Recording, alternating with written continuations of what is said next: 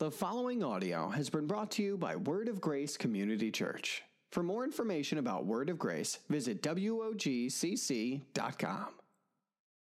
Well, I hope that you are hungry to grow today, that you came ready to hear something that was going to encourage you, challenge you, strengthen you, whatever the case may be. So for those of you who are here in the room, so glad that you're here. Those of you in the comments, glad you're there. And those who are watching online, just so glad that you're here and hope that you're ready just to continue to grow. Last weekend, we kicked off a brand new series called Serious Faith, and we talked about the cost of following Jesus. We went through a few stories in Scripture that revealed the limits or the lines that people had to how far they would be willing to go in their commitment in following Jesus. The limits that we have are really exposing the lack of awe, it seems, that we may have for Jesus. Because the reason there are lines and limits in the first place is because there are things in our lives that may have captivated our attention more than Jesus. And to help each one of us take our faith more seriously, we need to pursue being captivated and in awe of who He is, so that out of that awe, we can't help but serve Him as a result. And we're going to talk about a very important question today. We're going to deal with the issue of, is what we're doing work or is it worship? Because a lot of people get the lines blurred between work and worship. Am I supposed to do this for God? And what does He expect of me? What does He want out of me? Is there a line of enough? How do I know I'm doing it? All these other things. Or is it really worship? I don't understand. And so we want to clear up that confusion today, and we want to be crystal clear and grow in taking our faith more seriously. So let's look at the Apostle Paul in Philippians chapter 3 and verse 12. And I want to use a few different translations here just to help bring us clarity to understand what Paul is saying here. So let's look first at Philippians chapter 3 and verse 12. I'm going to read it out of the King James Version. This is what Paul writes to the church in Philippi. He says, "Not as though I had already attained, either were already perfect, but I follow after, if that I may apprehend that for which also I am apprehended of Christ Jesus." The HCSB says, "Not that I have already reached the goal or am already fully mature, but I make every effort to take hold of it because I have been taken hold of by Christ Jesus." The Amplified Version says it this way: "Not that I have already obtained it, this goal of being Christ-like, or have already been made perfect, but I actively press on so that I may take hold of that perfection for which Christ Jesus took hold of me and made me His own." Paul said here that he was pressing on. He was pursuing something, and he wanted to press on to reveal Christ more and more and more through his life to other people. And he wasn't going to stop pursuing being more Christ-like in his life for that very purpose. But here's the thing that we've got to get. In all of our pursuing, in all of our chasing after God and wanting to know Him more, we need to understand this one thing in our pursuit: that our pursuit of God has no bearing on His love for us.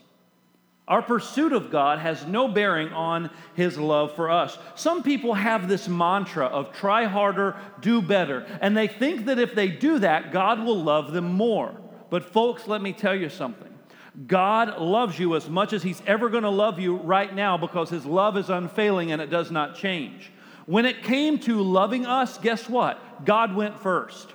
God loved us first. It wasn't this idea of us trying to work harder to get God to love us more. I know that some of you might have that dog at home that when company comes over, that you're like, oh, he'll warm up to you. And you'll give your guest a treat. Here, give him this. I promise he won't bite.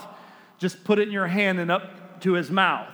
And we'll see what happens. He'll like you after that. We have this idea that God, we have to warm up to Him, or He has to warm up to us. He doesn't just love us right where we're at. We have this really bad misconception, and I think that it hinders us from understanding the value of works, because the Bible does talk about our works, but we misunderstand and misplace works in our life where they're supposed to go, because we view them often as a pathway to God. And we read scriptures like pressing on, or we hear things about, removing the obstacles and the lines to being fully committed to God. And we may be challenged by that fact and think, well, how do I know when I'm doing it? Because I just want him to love me, and I thought his love was free. His love is free. And he does love you. And his love has no bearing on your performance at all. He even loves those that reject him. He even loves those that don't receive his love. He didn't stop loving them just because he was rejected by them. He said, no, I'm still here. I want you to choose my love. I want you to receive my love is what he wants us all to do. But some people will receive that love and some won't. But it doesn't mean that he didn't choose to love. And it doesn't mean that when we get closer to God, that all of a sudden he goes, you know what? I used to like you, but now I really like you. I really like you more now because you're doing so much better, and man, you're not as big of a headache as you used to be to me. I really like you a lot. No, that's not how God is. He loved you first. He loved us first. And Paul was not saying that his pursuit of God in all the scripture that we read there he said, I haven't attained it yet. I'm trying to lay a hold of this thing that's captivated my heart. This love that has grabbed me. I'm just trying to grab a hold of it because he's got me. But man, I want to pursue and know him more. He wasn't saying that pursuit somehow puts him into a different category of God loving him more. That wasn't what Paul was saying, because here's the thing that's going to be hard for us to understand and grasp is that God loved Paul when he was on the road to Damascus to persecute the church just as much as he did when Paul was standing before hundreds of people preaching the gospel. He loved him just the same because he paid the same price for him both before he had received his love and after he had received his love. Because God so loved the world, right? That he gave his only begotten son. Let's go over to 1 John chapter 4. We're going to spend a lot of time there in 1 John chapter 4 and read quite a bit of text here. So if you have your Bible, you can go ahead and go towards the back of your Bible over to 1 John. We're going to look at chapter 4, and we're going to see what John has to say about this love of God. 1 John chapter 4, and we're going to start reading in verse 7. This is what John writes. Beloved, let us love one another, for love is from God, and whoever loves has been born of God and knows God. Anyone who does not love does not know God, because God is love. In this, the love of God was made manifest among us, that God sent his only Son into the world so that we might live through him. In this love, not that we have loved God, but that he's loved us, and he sent his Son to be the propitiation for our sins. Beloved, if God so loved us, we also ought to love one another. No one has ever seen God. If we love one another, God abides in us, and his love is perfected in us. Verse 13, by this we know that we abide in him and he in us, because he has given us of his Spirit. And we have seen and testified that the Father has sent his Son to be the Savior of the world. Whoever confesses that Jesus is the Son of God, God abides in him and he in God. So we have come to know and to believe the love that God has for us. God is love. And whoever abides in love abides in God, and God abides in him. By this is love perfected with us, so that we may have confidence for the day of judgment. Because as he is, so also are we in this world. There's no fear in love, but perfect love casts out fear. For fear has to do with punishment, and whoever fears has not been perfected in love. We love because he first loved us. If anyone says, I love God, and hates his brother, he's a liar.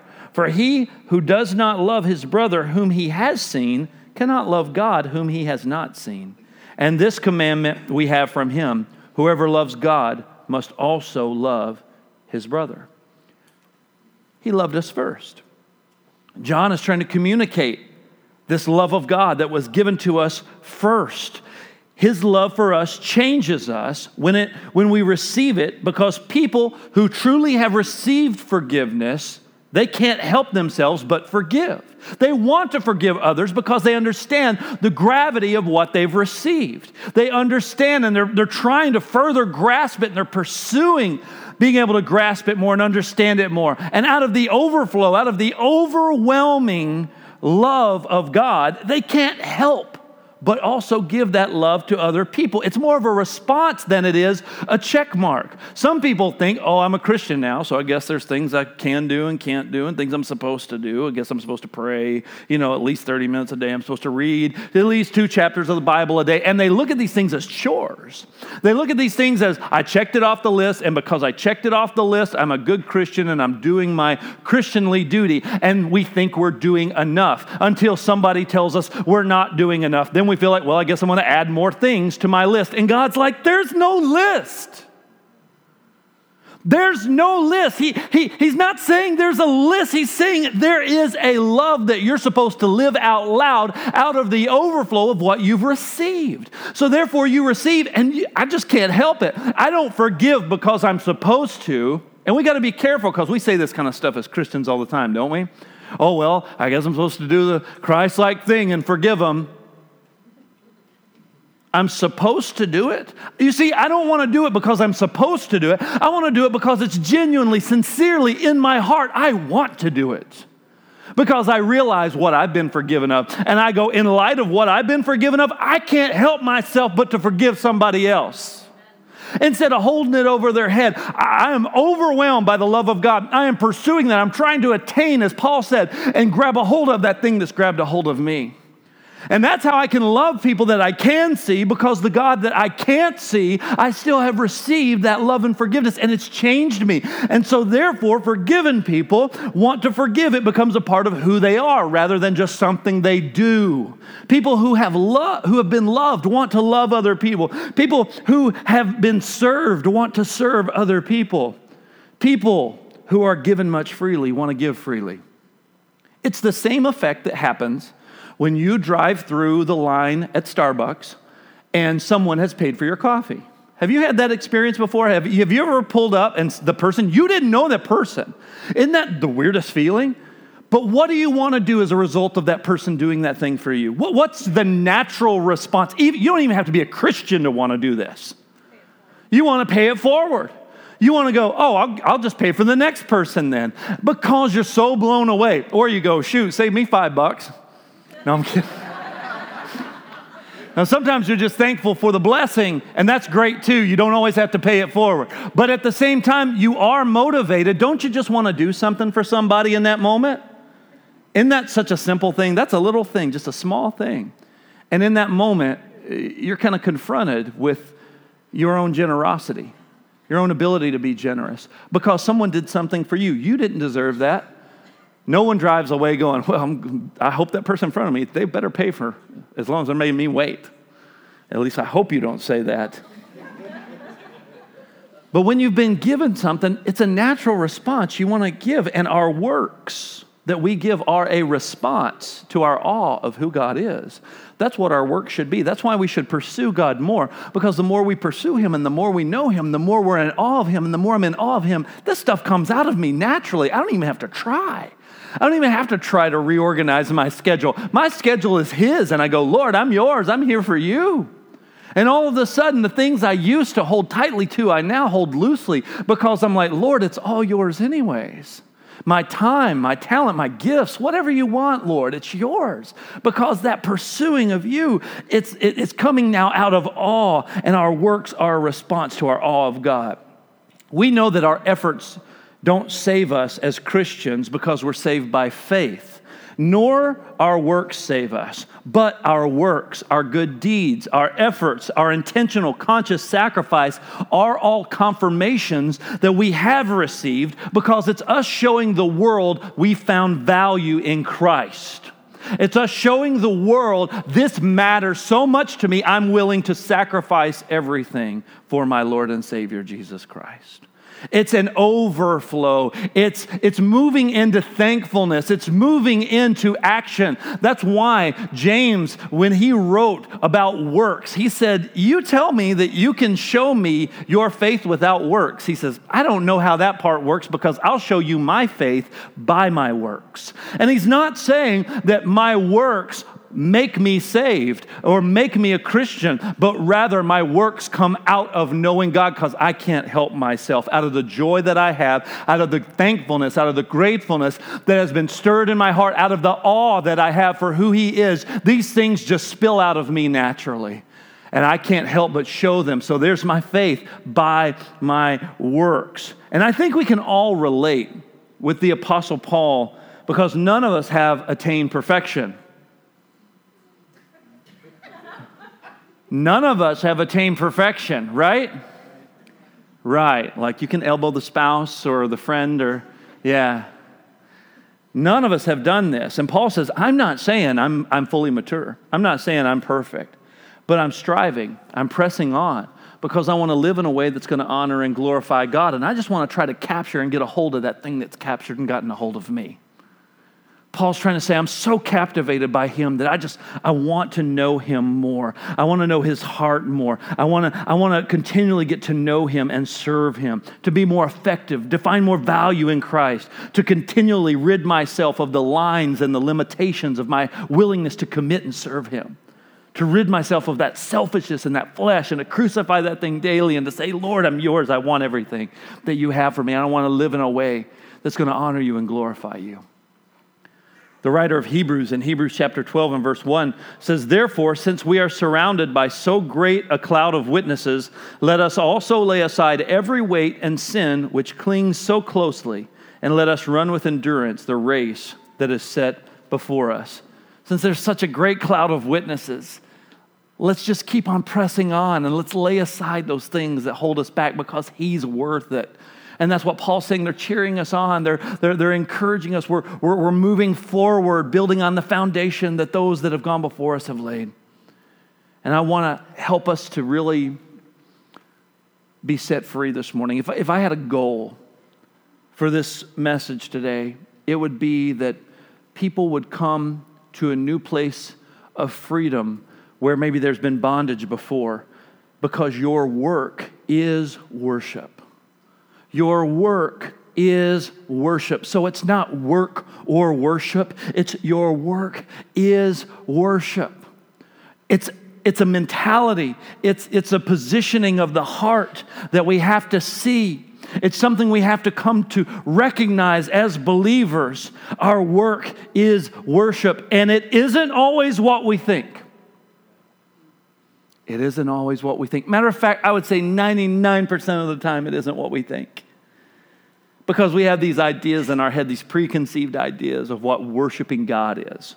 For some of us, the limit to worshiping God may be a church service on a weekend, or maybe even more narrow than that. We may think it's just a song portion.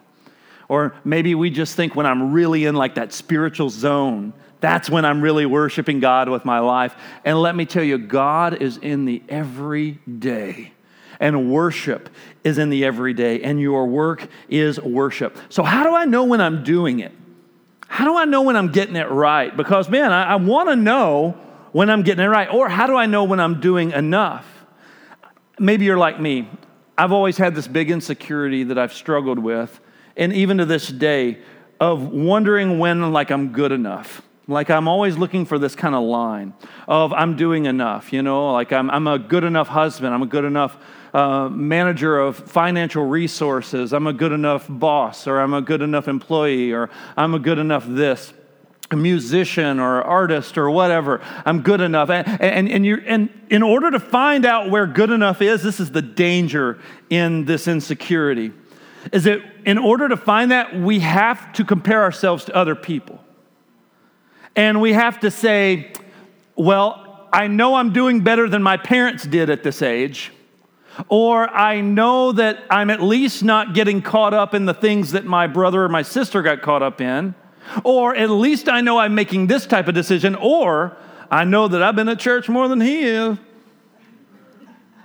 And we think that these are the things, and this is how we view, and it's so bad when we do this and we spill over into this comparison thing. And God never wanted us to compare our works to one another because there is no line. And we've got to get rid of the line that we have fabricated and made of good enough. I want you to be set free today to see your work as worship, to see your life as a song lived out of worship to God, not something you have to achieve or attain, but rather repositioning your focus and your heart to see your work as worship, because you don't have to measure up, because that's contrary to the message of the gospel. The gospel says it's not because of your works, but rather it's in spite of your works. It's not because of you, but rather it was because you had nothing to do with anything except making the mess. And Jesus came and fixed it. He paid it all. He paid your price. Now all you have to do is recognize how awesome that was and say thank you. And say thank you. It doesn't mean that just because someone bought you your Starbucks and you buy theirs, well, you have to buy the next 20 people's because you want to outdo that person. But that's how we often get as Christians. We think, oh, well, I have to do this. And when I do all of those things, I finally feel like I've done it. I've done enough. Is that enough for you, God? And he's like, I didn't ask you to do all of that. He wants us to be obedient in what he's called us and told us to do. That's why we're pursuing him. That's why we're wanting to know him more, because he will lead and guide you into what you need to do. We always think people who are really called, really doing something special for God, they left everything and moved to Africa, right? And it's always Africa for some reason. I don't know why, but it's always Africa. They moved. I guess it's really big, and maybe there's just a lot of need there, but everybody always sells everything and moves to Africa, and we're like, wow, what do we say? I could never do that. Wow, that's so powerful. I can't believe that those people are really serving God. And then you begin to feel like, man, what am I doing with my life? God didn't call you to do that. I want you to be free today. God didn't call you to do that, and that's okay. You do what God's called you to do. The person who was called to go to Africa needs to do what God's called them to do. And it doesn't matter what you do and what they do. All that matters is that I'm obedient and I'm responding and grateful and thankful for what he's done for me. And my response is that worship, whether it's in Africa or Sheboygan Falls. It doesn't matter. It still pleases and honors God and glorifies him. It doesn't matter the location. It doesn't matter how public or private that it may be. We've got to get free from this junk. Colossians 3:23 and 24 says, whatever you do, work at it with all your heart as working for the Lord, not human masters, since you know that you will receive an inheritance from the Lord as a reward. It is the Lord Christ you are serving. That's what he says. It's him that you're serving. If one claps, everybody claps. Come on, people. Thank you, Jesus. We're thanking God for the fact that it's not about us. It's not dependent on us. This is freedom in Christ. He said, my yoke is easy, my burden is light. It wasn't become a Christian and they get pounded down by how much you're not doing. It's freedom in Christ because out of his great love, it doesn't even really look like a sacrifice to me. I'm willing to do it, Lord. I'm willing to pay the price. That's why when Peter told Jesus he would follow him wherever he went, Jesus said, no, you won't. He said, you're not there yet. You haven't really had your heart captured by me quite yet. You haven't really seen me for who I am. He said, but you will. You will after a little while. You're going to deny me first. And what did he do? I'm never going to do that. And then he ends up denying Christ 3 times, just as Jesus said. But then there was a time where Peter was willing to die. But he encountered the resurrected Christ. All of a sudden, Christ became more valuable to Peter than anything else. And now giving his life wasn't even a thing. Because he had been so captivated. Why? Because he had been pursuing, because he had gotten a hold of that one who had gotten a hold of his heart. And it truly is the little things, the everyday things that we do with an attitude and commitment as unto the Lord. When we wake up and we prepare breakfast, we're taking care of our family and we're doing it as unto the Lord. When we go to work or we stay at home and we manage the house during the day, take care of your children, spend time with your spouse, clear snow in your driveway. Do it as unto the Lord. God, I'm serving you with my life. And that's just as significant as the person in Africa. And you don't believe that.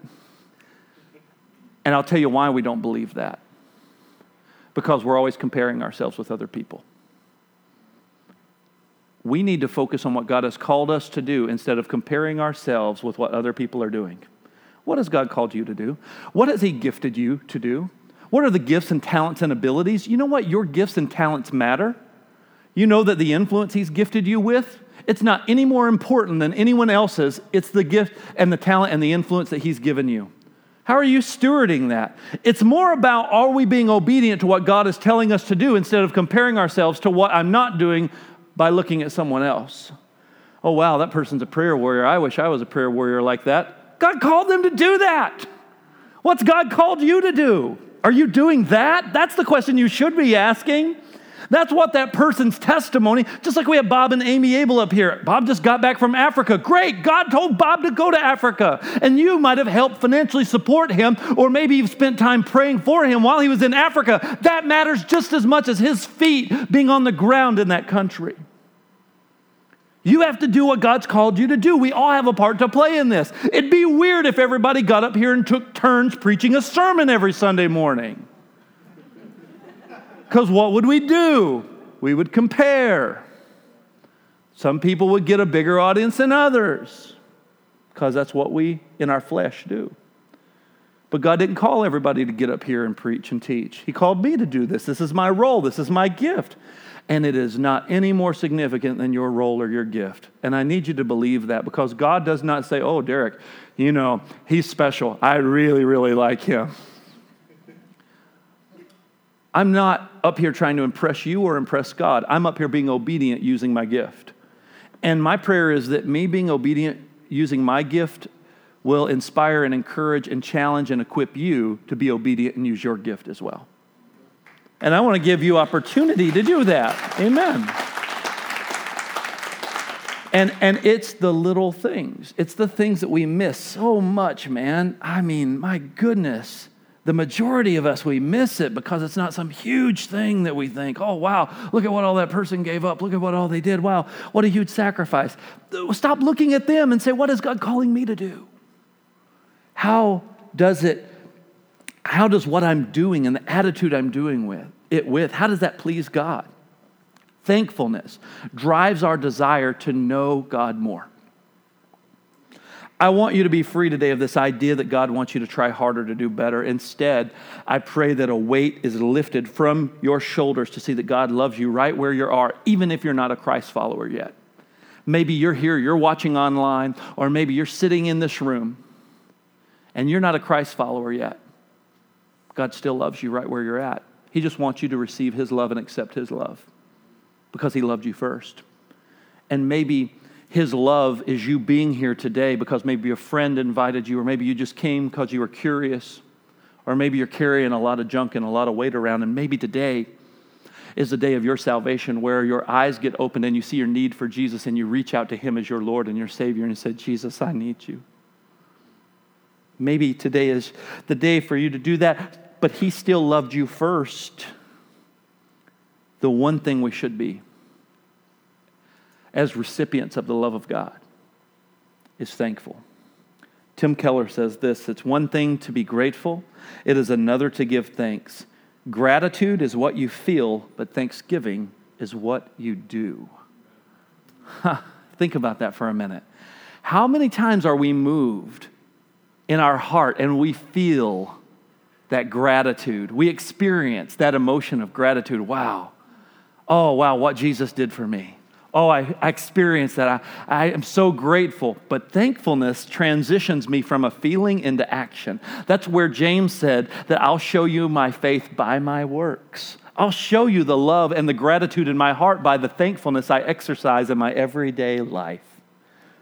That when you're raising your kids, you're raising them in the fear and admonition of the Lord, and that God has called you to invest in those kids. And just because maybe you're not earning a six-figure salary and you don't have some prime parking space, and matter of fact, your car parks in the garage while you're taking care and raising kids, that's what God has called you to do. And he wants you to be obedient and faithful, and that brings him glory. And that is what you're called to do for that season in your life. And it honors and glorifies God. And it's just as important as anyone who's ever done anything, if that's the role and the gift and the responsibility God has given you. It's your responsibility to just do it as unto the Lord. Because you're not just doing it for human affirmation. You're doing it because you know it pleases God. And you want to do it to the best of your ability because you want to do it in a way that honors God. That's why we need to get to know His heart and know what honors Him, what pleases Him. And we get to know that through His Word. And then when we spend time in His Word, we get to go, I see more of God's heart than what I saw before. And I know what pleases Him. So now I know how to make my work as worship in a way that's going to please Him and honor Him because I know what He's called me to do. I know what He's gifted me to do. I know what I'm supposed to do with my life. Your work is worship. Your efforts are worship and sacrifice to God. It truly is in the everyday and in the mundane that God is glorified. It is in you, and I don't know if they're listening or not, but I hope they are. It is in you watching kids in our nursery at church. And if you can hear me, I want you to know that your service is to God because someone may receive Christ today and their eternity will be altered forever because you held their baby while they heard the gospel. So thank you for that. That's worship. That's sacrifice. That's someone saying, I have received this great love from God, and out of that love, I'll be compelled to say, how can I help serve so someone else can hear the gospel? I'll willingly inconvenience myself so someone else can hear the gospel because eternity is hanging in the balance. And maybe they don't need the distraction of their child. Maybe they would miss something important, or maybe they wouldn't even be paying attention at all, or they wouldn't want to go through the hassle of even trying to make it to church on a Sunday. But because someone said yes, there's now another opportunity for someone that maybe that would have been an obstacle before. Someone set up chairs in this auditorium. Did you know that? You know that it wasn't just like, boom, chairs. And you know these chairs get moved around all during the week, set up, stacked up different ways, and somebody has to make sure they're aligned right, and then you can sit down in those chairs. You probably didn't think a whole lot about who set up those chairs. God did, though.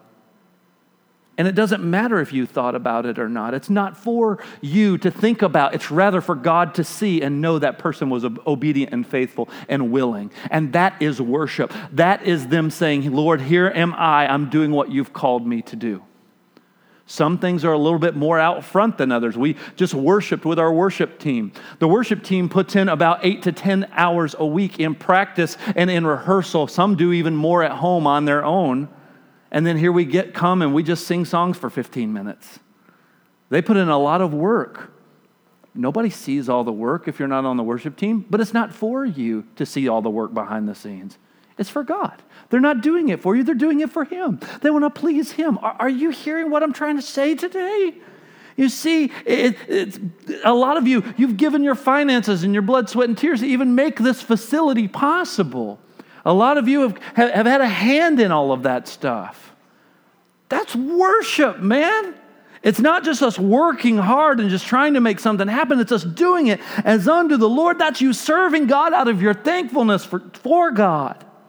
Some of you got here early. Some of you have been willing to learn new skills on cameras and teach kids a class or help check in a new family. Somebody made coffee. I know you're thankful for the coffee, people. Why are we doing this stuff? We're doing it as unto the Lord. And when we do it joyfully as unto the Lord, we will experience the joy of serving God. When we do it out of our own strength, it'll be a frustration. It'll be something we go, well, I guess I got to go do that thing again. Well, I'm doing it for the church. I'm not doing it for the church. I'm doing it for Jesus. Even your job that you're going to go to, maybe later on today or tomorrow, whatever the case may be, go there as unto the Lord because you're earning a wage, you're helping a company, whatever the case may be, see it as unto the Lord. Look at those things. That's what God wants us to do. He wants us to work as worship. It's thankfulness, it's gratitude, it's work, it's worship. And so I pray today that work or worship is no longer a question in your mind, that there has been some resolution made. Because it's not about work or worship, it's about both. Work as worship.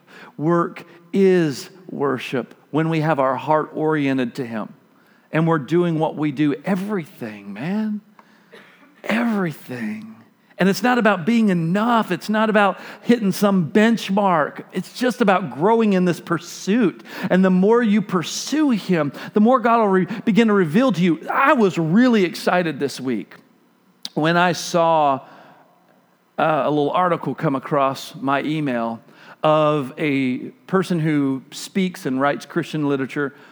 And I disagreed with this person for years. Actually, I used to agree with them about 15 years ago or so and used to think very highly of the way they taught and the things they taught. But then I began to see through Scripture there was a lot of error there. And so I kind of went away from listening to this person and reading this person's insights that they had. And I thought, you know what? They're really in error. And I was in that same error. And I would just pray for them to say, God, open their eyes just like you opened my eyes. Because, man, according to Scripture, what they're teaching is false doctrine and it's dangerous. And that person just this past week, I saw through an email that they had publicly, and I even watched the video clip of them recanting some of those things where they said, I used to teach this and I used to think this, but God showed me this in his word, and there's so much freedom there. And I'm going, praise God. Thank you, Jesus, that this person is seeing something different, and they're beginning to actually want to know you for who you are instead of just who we've wanted you to be. And I saw that and I was like, thank you, Jesus. And that's what it's going to take for every one of us to keep a teachable heart, for every one of us to be in a position to say, you know what, Lord, I want to know you for who you are, not for who I've made you to be or wanted you to be or who tradition has told me that you are. I want to know you for who your word, your holy word says that you are. That's the God I want to know. And so show me, Lord. And I need to be humble and teachable enough to be willing to give up what I believe for the truth. To be able to say, yes, Lord, I see truth in Scripture, and I want that to define my view of you. That's why we're going through this Real God study next week. And if you're not a part of that, I would encourage you to connect and be a part of it, because this is going to help our whole church and help whole families go through this teaching to learn who God is instead of who we've tried to make him to be. And say, yes, Lord, I want to be open to receiving your truth so I can see clearly what I need to see.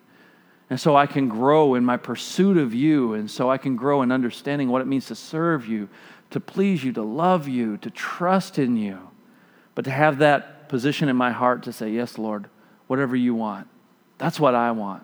That's what I pray that you want as we're growing to continue to learn how to worship him, how to serve him, how to live for him more and more. And if you're doing what God wants you to do after hearing this message, man, I pray that this message affirms you and that you continue to grow in that. But if you've been sitting on the sidelines, I hope this message has been a kick in the pants. And that it's time to get involved, get connected, do something, see yourself differently and see your role differently. If you've been sitting on the sidelines, it is time to connect. It's time to respond to the goodness of God and to live every day as thankful and in awe of him, because he is worthy. Amen. Would you stand with me this morning? God, I thank you for your word. I thank you for your truth, the truth that sets us free. And I pray you help every one of us to see your beauty, to see your awesomeness, to open the eyes of our heart to see the magnificence of the love and the gift that you have given us through sending your Son, Jesus Christ. May that move our hearts to a place of gratitude that translates into thankfulness, so that we can, by our works and from our works, respond with our everyday lives in a way that will glorify you and bring you praise, and that will please you and that will point other people to you, because it is your great love. We thank you for that, and I pray for anyone in this place that may not know Jesus Christ and has not experienced that love.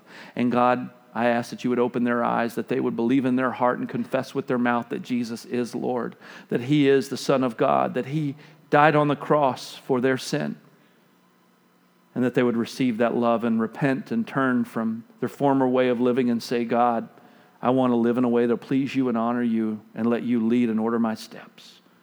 I pray you help us to do that, God. Help us to do that every single day, to continue to be led and directed by your Holy Spirit. We thank you for freedom in this place today.